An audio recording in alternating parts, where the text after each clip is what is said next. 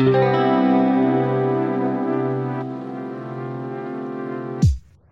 beautiful people, and welcome back to another installment of Growing with Soul. I am so excited today because I have a wonderful guest on today's podcast. She is a dear friend of mine and a wonderful colleague. And if you have heard me talk about my healing journey, especially with depression, I have often said that I had two coaches. She was one of them. And we're going to get into talking about life and pleasure and how that is such an important part of life as well. And kind of just giving an overall example and definition of the type of work that she does and how it can be beneficial. So let's get into it. Ooh, and before we do get into the whole conversation, I do want to highlight that I am still running my Pay What You Can coaching program. So if you're interested in being coached by me, go ahead and check out the link in my bio to either shoot me some questions if you have them, or just go ahead and schedule your free consult. Let's get into it. Hi, Jordana. Thank you so much for being on the podcast today. I'm so excited to have this conversation with you. Can you please begin by just introducing yourself to the audience and telling them about who you are and the wonderful work that you do? Oh, I love you. Okay. My name is Jordana, and I am a somatic movement coach, but that doesn't really describe what I do. I work with people so they can, and their nervous systems, so they can find safety and containment to create more pleasure in their love and in their love life and in their body. More pleasure means more dynamic, more self-acceptance, more freedom, right? And the methodology that I use is like I read where someone is contracted in their body, and I can see where the emotional blockage needs to be released and help them to move that energy, that stuck energy. That's what I do. I call it emotional release movement technique. That's what I call it. I've been calling it emotional release movement technique, but it's too wordy. So that's just, it's what it is an emotional release movement technique. We're looking for a title. I'll put it that way. Yeah. Well, I mean, I feel like that's a very apt description, especially having worked with you. That's definitely what I felt.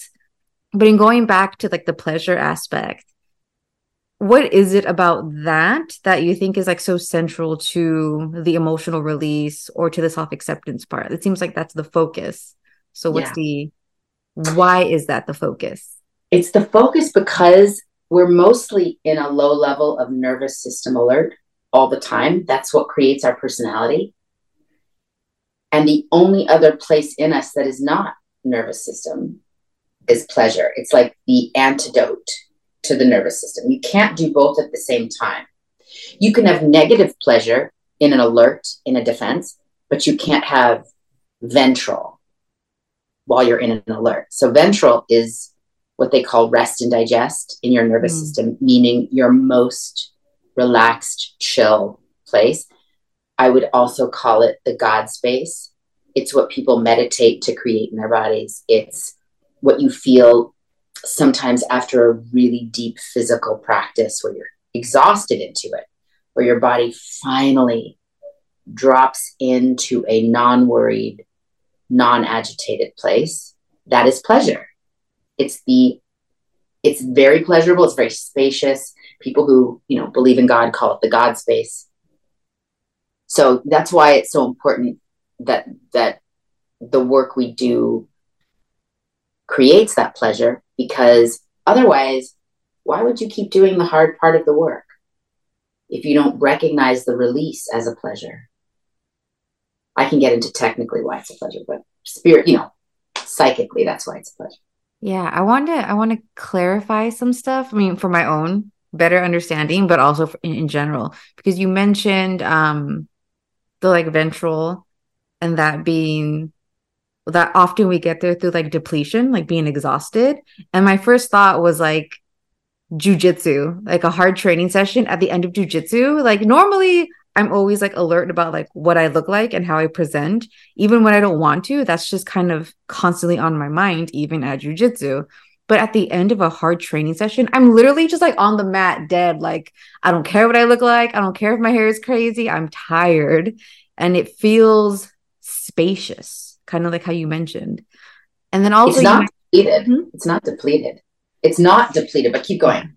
Yeah. So I mean, maybe we can get into that too. Before we do Yes. it, like you also mentioned that I thought was interesting was like being alert and having like negative pleasure. Like what's an example of that? Like what does that look like? Okay. Negative pleasure is getting a charge Mm. from power games or from seduction games.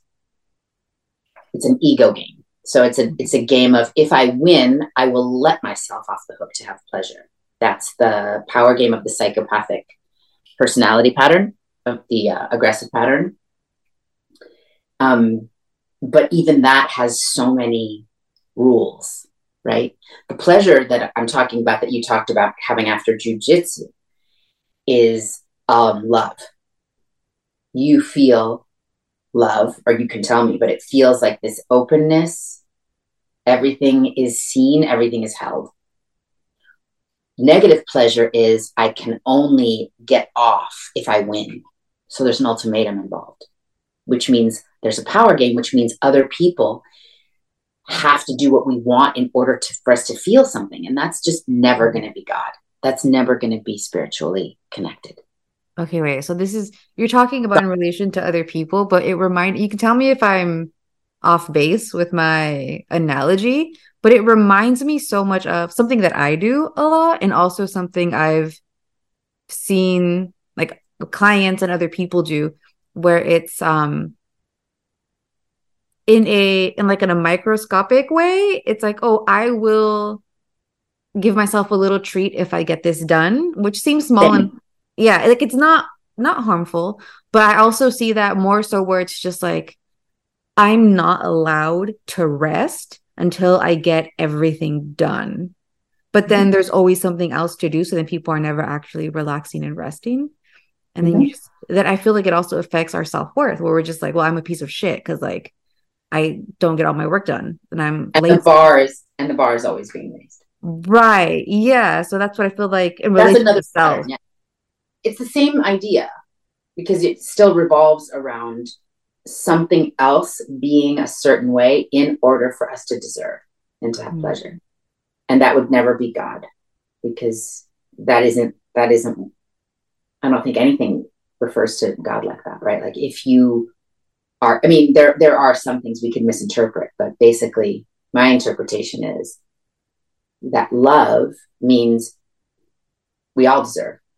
So that game we play with ourselves of, if I just make my bed, do the thing, do the thing, do the thing, then I can watch TV. That's the same thing as the winning losing game we might play with other people. It's the same energetically. It's just less destructive. Yeah. Okay. So it doesn't have to involve other people for us to play the game, I guess is what I'm saying. Right. And that's the like we said before, like the negative pleasure. Because it's based off of if I do this, then I deserve or then I'm worthy of And yeah, XYZ. exactly. And it'll never be enough. That's why it's negative. Mhm. There's a constant negating of our worth in that we just are worthy no matter what. Yeah, that affects me because I feel like there's a lot of me in that, Yeah. especially as someone who was like, and I feel like this is very like it relates to a lot of people that I know and a lot of people that I work with, where we were always that like we had to be the straight A student, we had to get for the 4.0, we had to be in AP classes, like we always had to be like a lot of people like the gifted student. And like now as adults, we're all just like, if I send an email, I'm gonna have a panic attack. Like, and we're Yeah. all just like burnt out. And I feel like we often feel like unless I get my gold star, I'm not worthy of stuff, or that defines my worth. And there's so much unpacking that I've had to do and that like clients of mine have had to do. And that part right there, it's like we do this eventually to ourselves when we don't have to, when we're deserving of love and rest and pleasure and all those things, even if we don't check off everything on our list or get the promotion or the raise or whatever it is. That's right. But it's so not the parental. That's how you know you're in a child in yourself. Mm. Because we're giving the parent the ability to say we did good or not, our inner parent, right? Mm-hmm. And or our inner sergeant. But somehow we're not just good as we are, which is the child's interpretation of the parents. Our parents might not have even said that. They don't have to be very literal for us as children and our immature mind to hold on to that belief. I think a lot of it also has to do with school because even if our parents weren't always a certain way, like if you go to school, like Mm-hmm. like it ends up being that way because you have the little stickers as rewards or like whatever it might have been in your Yeah. school system, but there was always some sort of reward for doing a certain thing the correct, quote unquote, correct way or Mm-hmm. behaving a certain way. There was always a reward. Yeah. And the reward is like somehow, if you don't do it right, then you don't get love. That is the sort of paradigm. And Mm. I really try to not do that with Una, although I've found myself doing it, taking myself away from her if she doesn't behave right. It's like, but now is when she needs me the most, is when she's not Mm. behaving like in a way that she likes. And it's not pleasurable to her.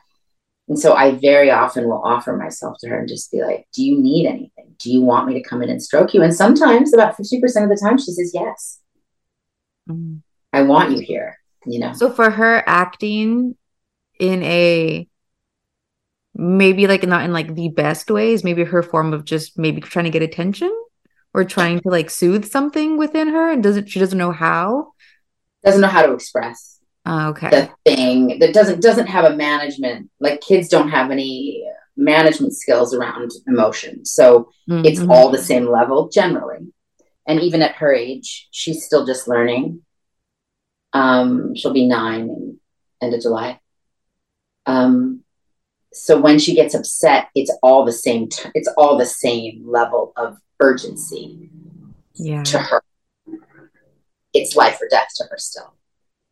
And Yeah. so sometimes we just have to be like, and hold the frame on no. The answer is still no. And she'll be like, you never give me candy. You never say yes, you know. And then she goes through this whole thing, and we just let her. Mm-hmm. We just let her. And because we do this work, both Tom and I, it's not easy though, because it's not easy the other way too. People just punish their kids and do it another way and repress the kids' emotions, and then, you know, that's their choice. Um, this way, she gets to at least know herself. Yeah. Yeah. That I feel like that's awful, like not awful, but like often a difficult thing with parenting. I don't have any kids. I have a Yeah. nephew. um but in seeing like when my sister discusses things with me about how she's dealt with because my nephew's around the same age so he's Yeah. and I've witnessed his outbursts and like you never let me do this and those kinds Yeah. of things as well um and just seeing that happen and also witnessing within myself because there's times where I've had to take care of him and it's just me and him and you know he's a kid, kids do things they're not supposed to and you have to guide them into like okay well that wasn't the best thing to do, let's do this or like let me explain why you're not supposed to do that, but then also recognizing that like sometimes the child does something and it triggers something in me because I also haven't worked through certain things or I haven't thought about how to respond to this situation.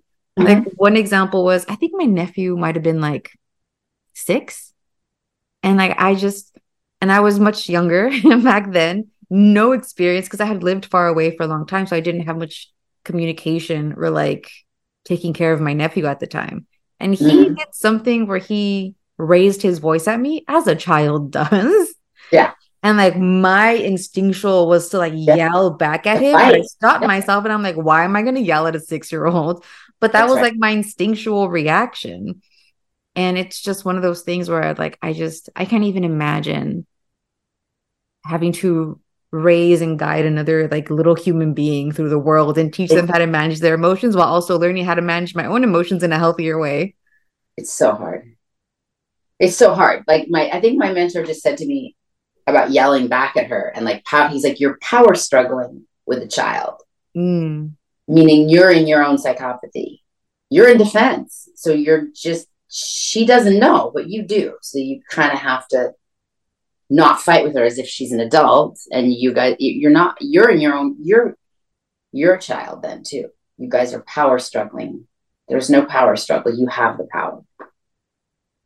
And that really made me aware every time I start to raise my voice. Plus, when I raise my voice, she really displays how she feels like I'm gone. mm, mm-hmm. Like she's going to die. Like I'm going to cut myself off from her. Like I would ever do that. But that's the child. She really shows me what the child is going through because there's no filter, because we've never taught her to filter. She'll say, I'm just going to die. I might as well just die. She doesn't even mean these things. Like it's so wild though, because their mind is really that dark. Mm-hmm. It's limbic. They're like in lizard brain. I'm going to die or I'm going to live, one or the other. And if mom is mad at me, I'm going to die. That's all they don't even have the capacity to know that tomorrow will come. I will never leave her. They don't know. Then like adults go there all the time. Like I go there and then I catch myself and I'm just like, it's gonna be okay, Marisol. I don't have to get this dark right now. Right, right. That's exactly right. But that's because of a ton of brain capacity that kids don't have yet. Not till I think they're like, I think 18 even, they're fully forming. But like right around now is when she should start to get some ability to see a little bit at a time. Yeah, her nervous system, the nervous system work I do, I get to really see forming in her how she deals with pain is how the nervous system comes into play. And so the child's mind doesn't want pain and it doesn't know how to deal with pain. So it blocks against perceived pain first. And that becomes a pattern in the physical body that we learn as protective. And that becomes our personality kind of evolves around it. You dig a little bit more deeply into that, like explain, Mm-hmm. because that's one of the things that I find really fascinating about the work that you do, where Mm-hmm. we are experiencing these. I don't know if I would like trauma is the right word, but we experience these things as we're growing up, and like that's part of how our personalities develop. And like how does like what is the relation between like maybe these experiences that are so formative that it's now our personality or like our pattern? Like what is that? So wild. Well, like, okay, if you're let me try to think of something a really clear pattern that we take into adulthood. Mm-hmm. In my house, my parents, one parent in particular was most important. Her feelings were the most important, my mom's. So, and that was my belief and my experience was that if she didn't get care, I wasn't going to get care. So that meant anything I did was to help her get what she needed. That means that I twisted myself into pretzels, but it worked. So I thought. And so I just adopted that with everyone. Any friend I had, any boyfriend that I then had as a teenager or young adult, and every relationship off of that. Well, that's what works. So that's what I'll keep doing. And even if it doesn't work, Marisol, we don't know any other way. And so it's really hard once it's instilled in the nervous system to do it any different. So it worked okay. And then you get to adulthood and you're like, wow, this really doesn't work for me. How do I change it? And that's when I see people. Okay. Yeah. Yeah. So then when you see that with Mm-hmm. a client, how do you go about assisting them to change it? Well, one of the easiest ways is relationship. So I do like to talk about relationship because most people, when they're in relationship, they're really sure it's all the other person's fault. and that they don't have any work to do. It's like, I'm just with the wrong person. He or she is just so difficult. And so one way is to really just start looking at how we, especially with the feminine, we lead through emotion. And if your emotions are not, if you're living in the emotional patterns of a child from childhood and those patterns in your nervous system, then you're probably blaming your partner for everything and not taking accountability. And you're just doing childish things and calling them adults. They just get very decorated as adult. But when I say to a client, how old are you right now? They're like, oh, shit. I'm like really young, aren't I? So let me see if I can clarify that. One of the ways people suffer the most is in relationship. So that is usually, even though I don't call myself a relationship coach, that ends up being where we start because they're not getting what they need out of the relationship. So I'm really sort of talking them through how they can shift more towards this recalibration to then ask for what they need differently, be in what they need differently, receive what they want differently. All of that happens in the nervous system. And the movement work is kind of where we shift the nervous system, because none of this is mental. This is the other thing people really need to understand and forgive themselves and be gentle with themselves. You can't do it by reading a book. I wish you could.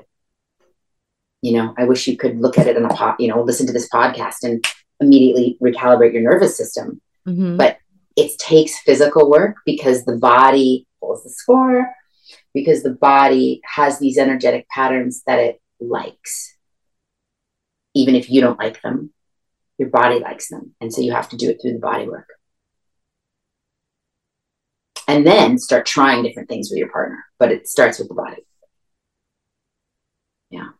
So with that then, when you say body work, and we can use an example I gave you once, but I'll provide it to you. I don't know. I want to hear it. Well, what was the example you once gave me? The one at the store. There was a guy that was coming into the store, and you were like, he's just not looking at me, or I don't know why he's not. It's like, I can tell he's kind of interested, but I said, why don't you challenge your nervous system and keep eye contact?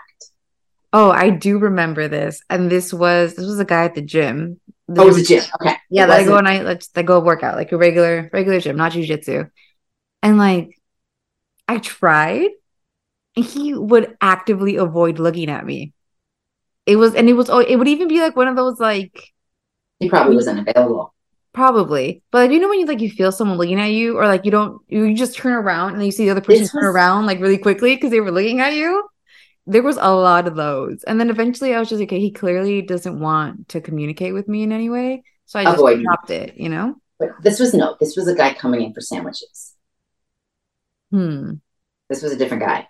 Oh, okay. He was coming in, and I said, you have to hold his gaze. I'm pretty sure it was something with sandwiches. I just see sandwiches. I see food. But I remember you were just like, you were so excited to do it, but you were also nervous to do it. That's the kind of nerve-wracking for me, even though like it's one of those things that it's simple, but it's not easy for me. Right. I say that a lot. It's right. That's right. Yeah. It's not. Eye contact is so big. There's a lot of, so let me just speak to this really simply. Mm-hmm. There's a lot of trauma we hold in the ocular band of tension at the eyes. And so I won't know, it's too complicated to get into, but the work I do relates to how the body holds tension. And what we have bands of tension throughout the body. One of them is in the eyes. It's called the ocular band or ocular armor. And so through the eyes and through gazing and through eye exercises, EMDR is one of the ways into trauma work, right? That's the ocular band of tension. I just don't happen to feel like EMDR gets all of the trauma because the body holds it differently in different people. But it does get the kind that is from early childhood trauma or input trauma, something that you saw that was absolutely terrifying to you, which could be birth trauma. It could be NICU experience, how you came in to open your eyes and see the world was traumatizing to you. And so it's held in the eye patterns. Then there's a lot of trauma that has nothing to do with that, that comes a little later. So the EMDR might not really help that person. Right. But then when you are talking about getting attention, being connected in sexual, romantic way, eyes are really important. And someone who can't hold your gaze, it's a nervous system issue. Okay.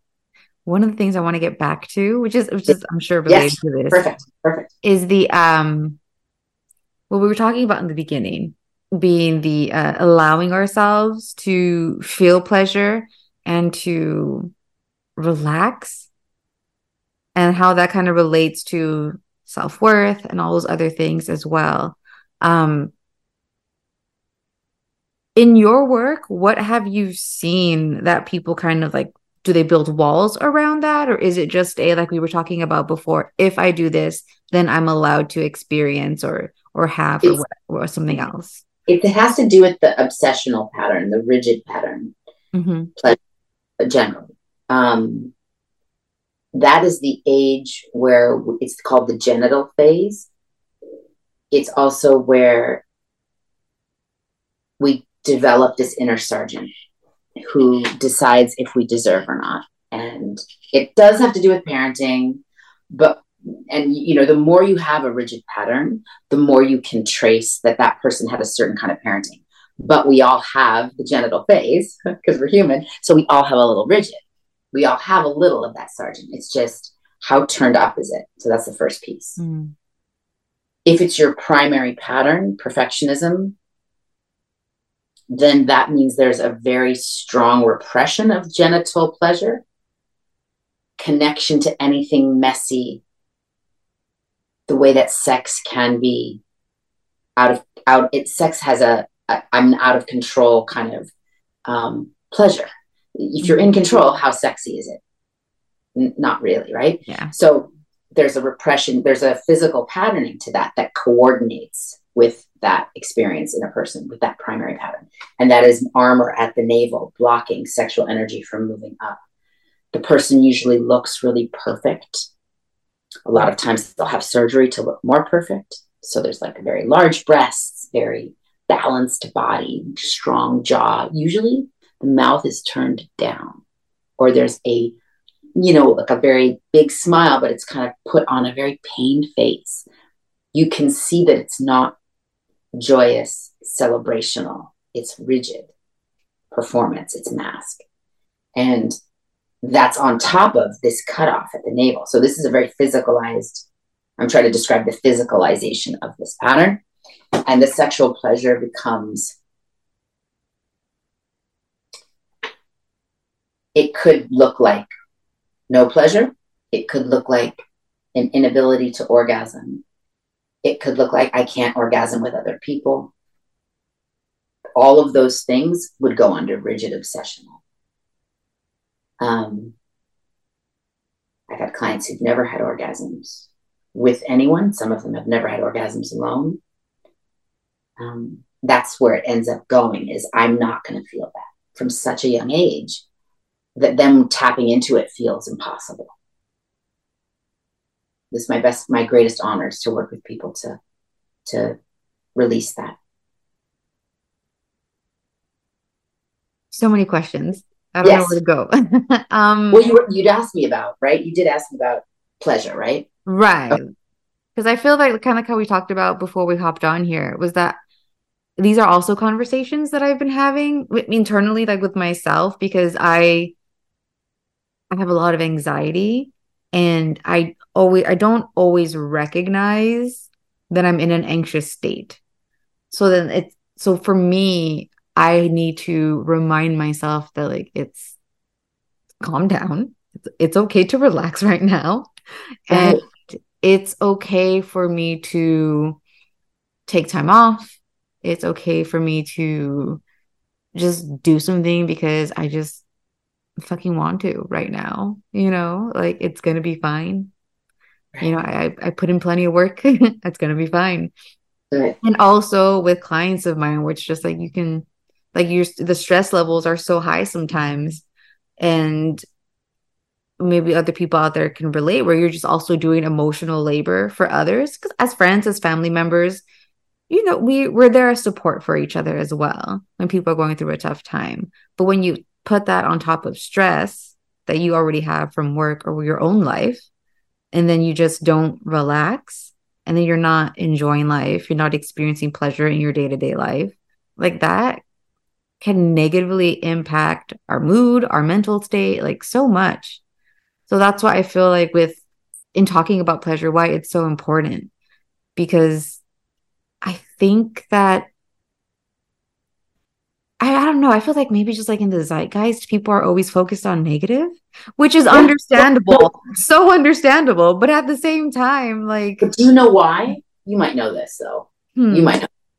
The reason we focus on negative is because that is to save your own life. It's a natural instinct for the brain and the chemistry and the nervous system to do that, to keep you in charge, to keep you okay, to keep you alive.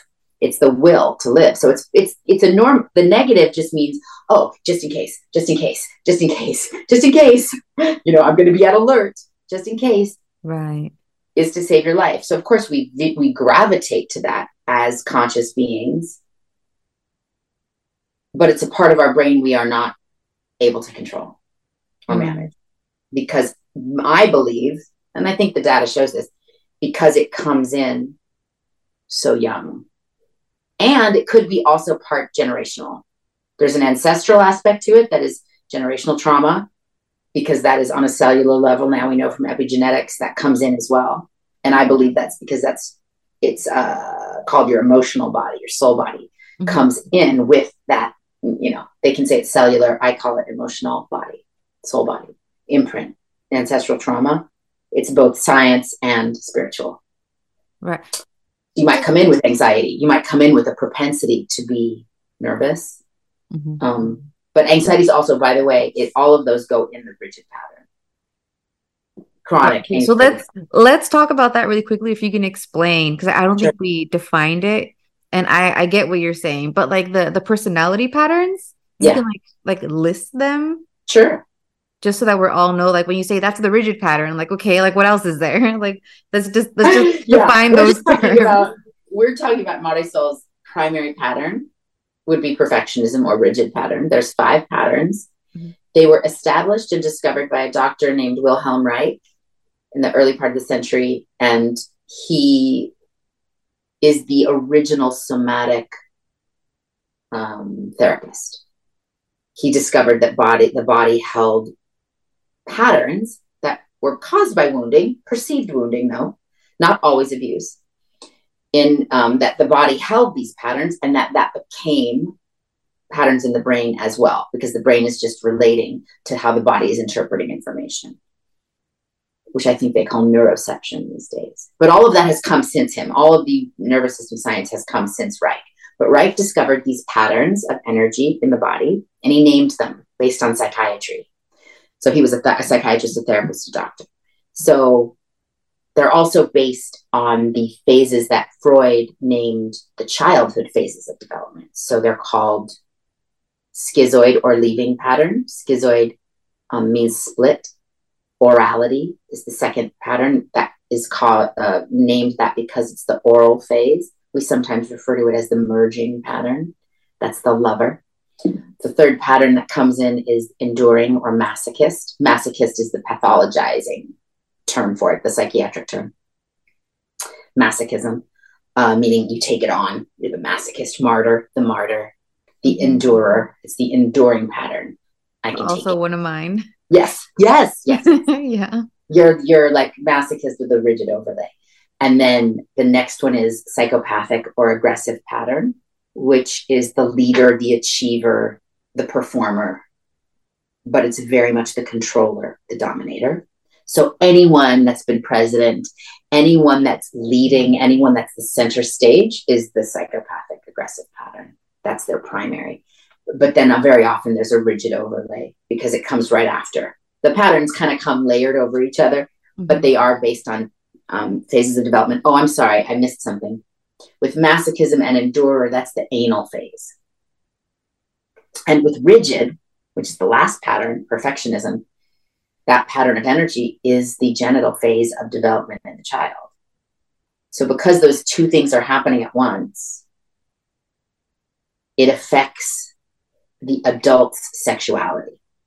Perfectionism is the, so if you hear anything or read anything that perfectionism is kills your sex drive or anything like, yeah, of course it does, right? Because that's the genital phase. That's what we're repressing in order to be perfect.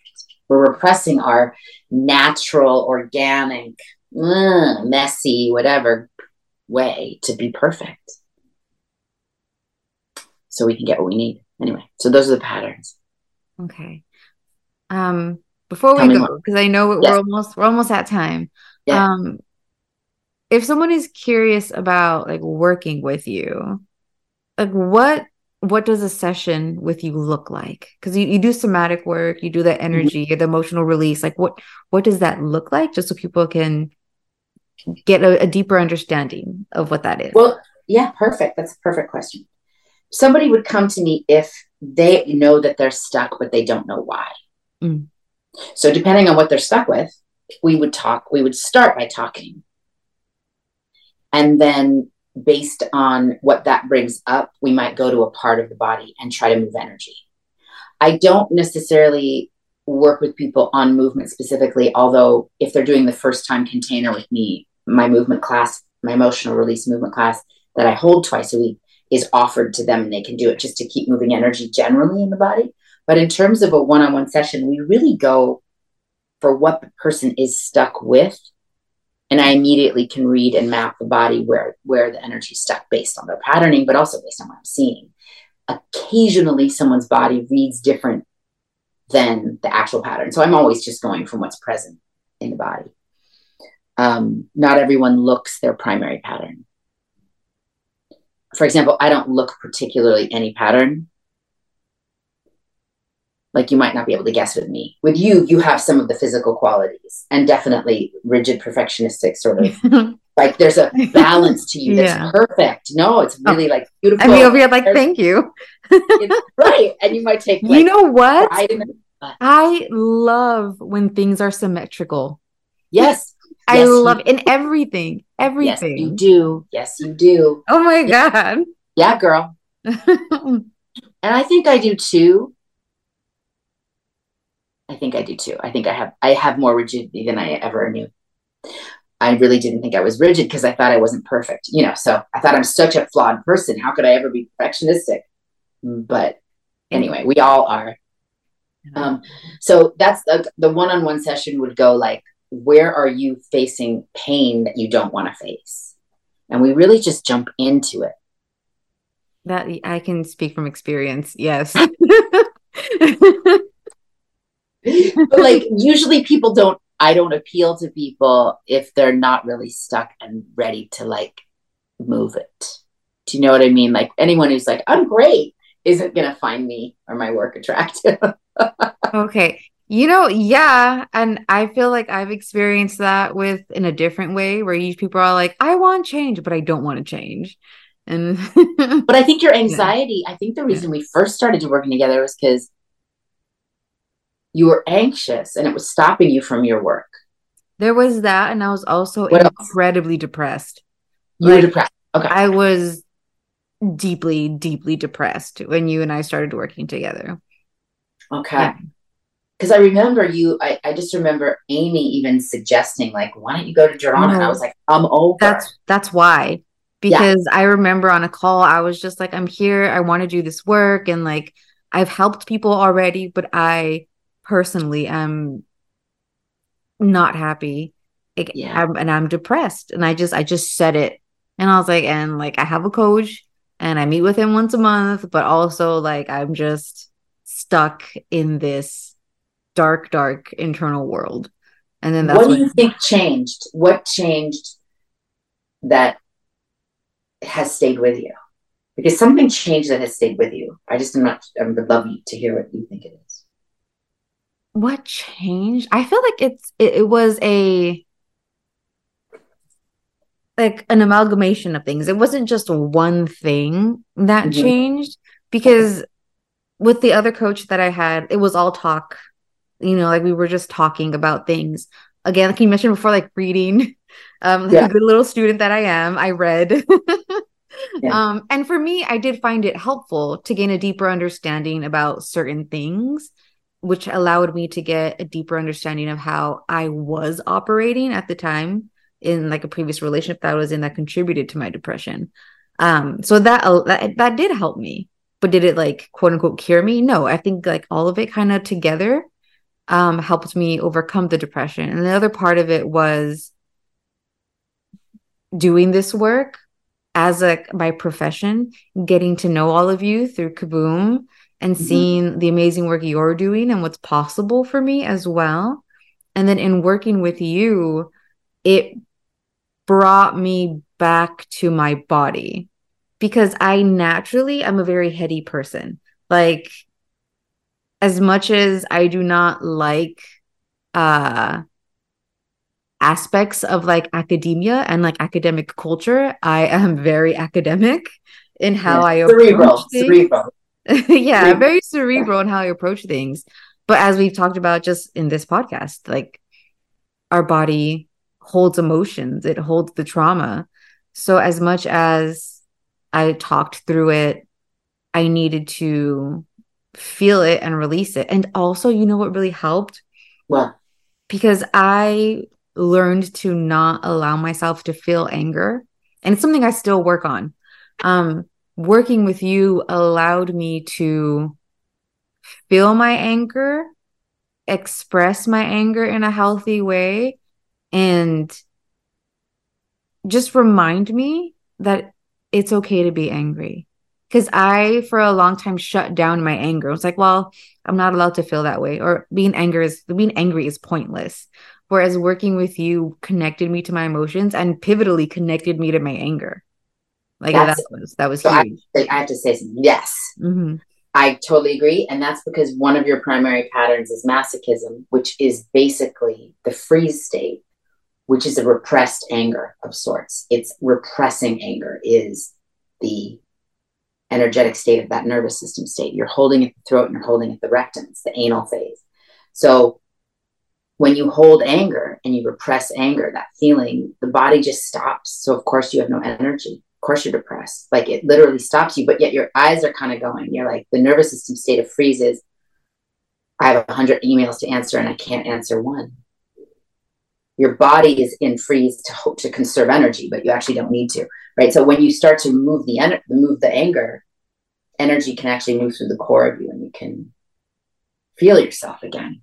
And it Mm-hmm. is such a permission slip to always after that point. And once you've had the experience, it kind of stays with you, like, oh, it's okay to be angry. It's okay for me to let that energy move. Yeah. I don't have to like No, I just wish that I had that like cube in my home.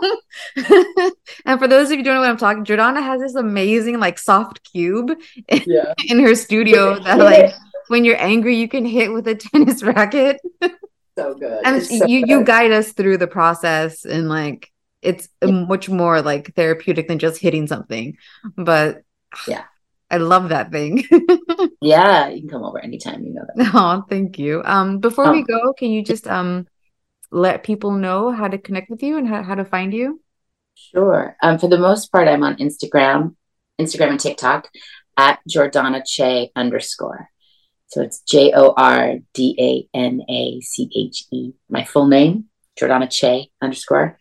And I'm in both of those places just talking about the energy patterns, these defense patterns, the nervous system, how to create more freedom in the body through these exercises, this physical work. And, how to create more pleasure in relationship, more dynamic love making energy in your life, but in all the ways, right? It affects Mhm. everything. So that's what I Yeah. end up talking about most. All right, Yeah. wonderful. Did you want to say anything that we didn't get to before we go, or do you feel complete? I feel complete, especially because we got to talk about the patterns. I'm trying to think if there's anything else about that, the personality patterns.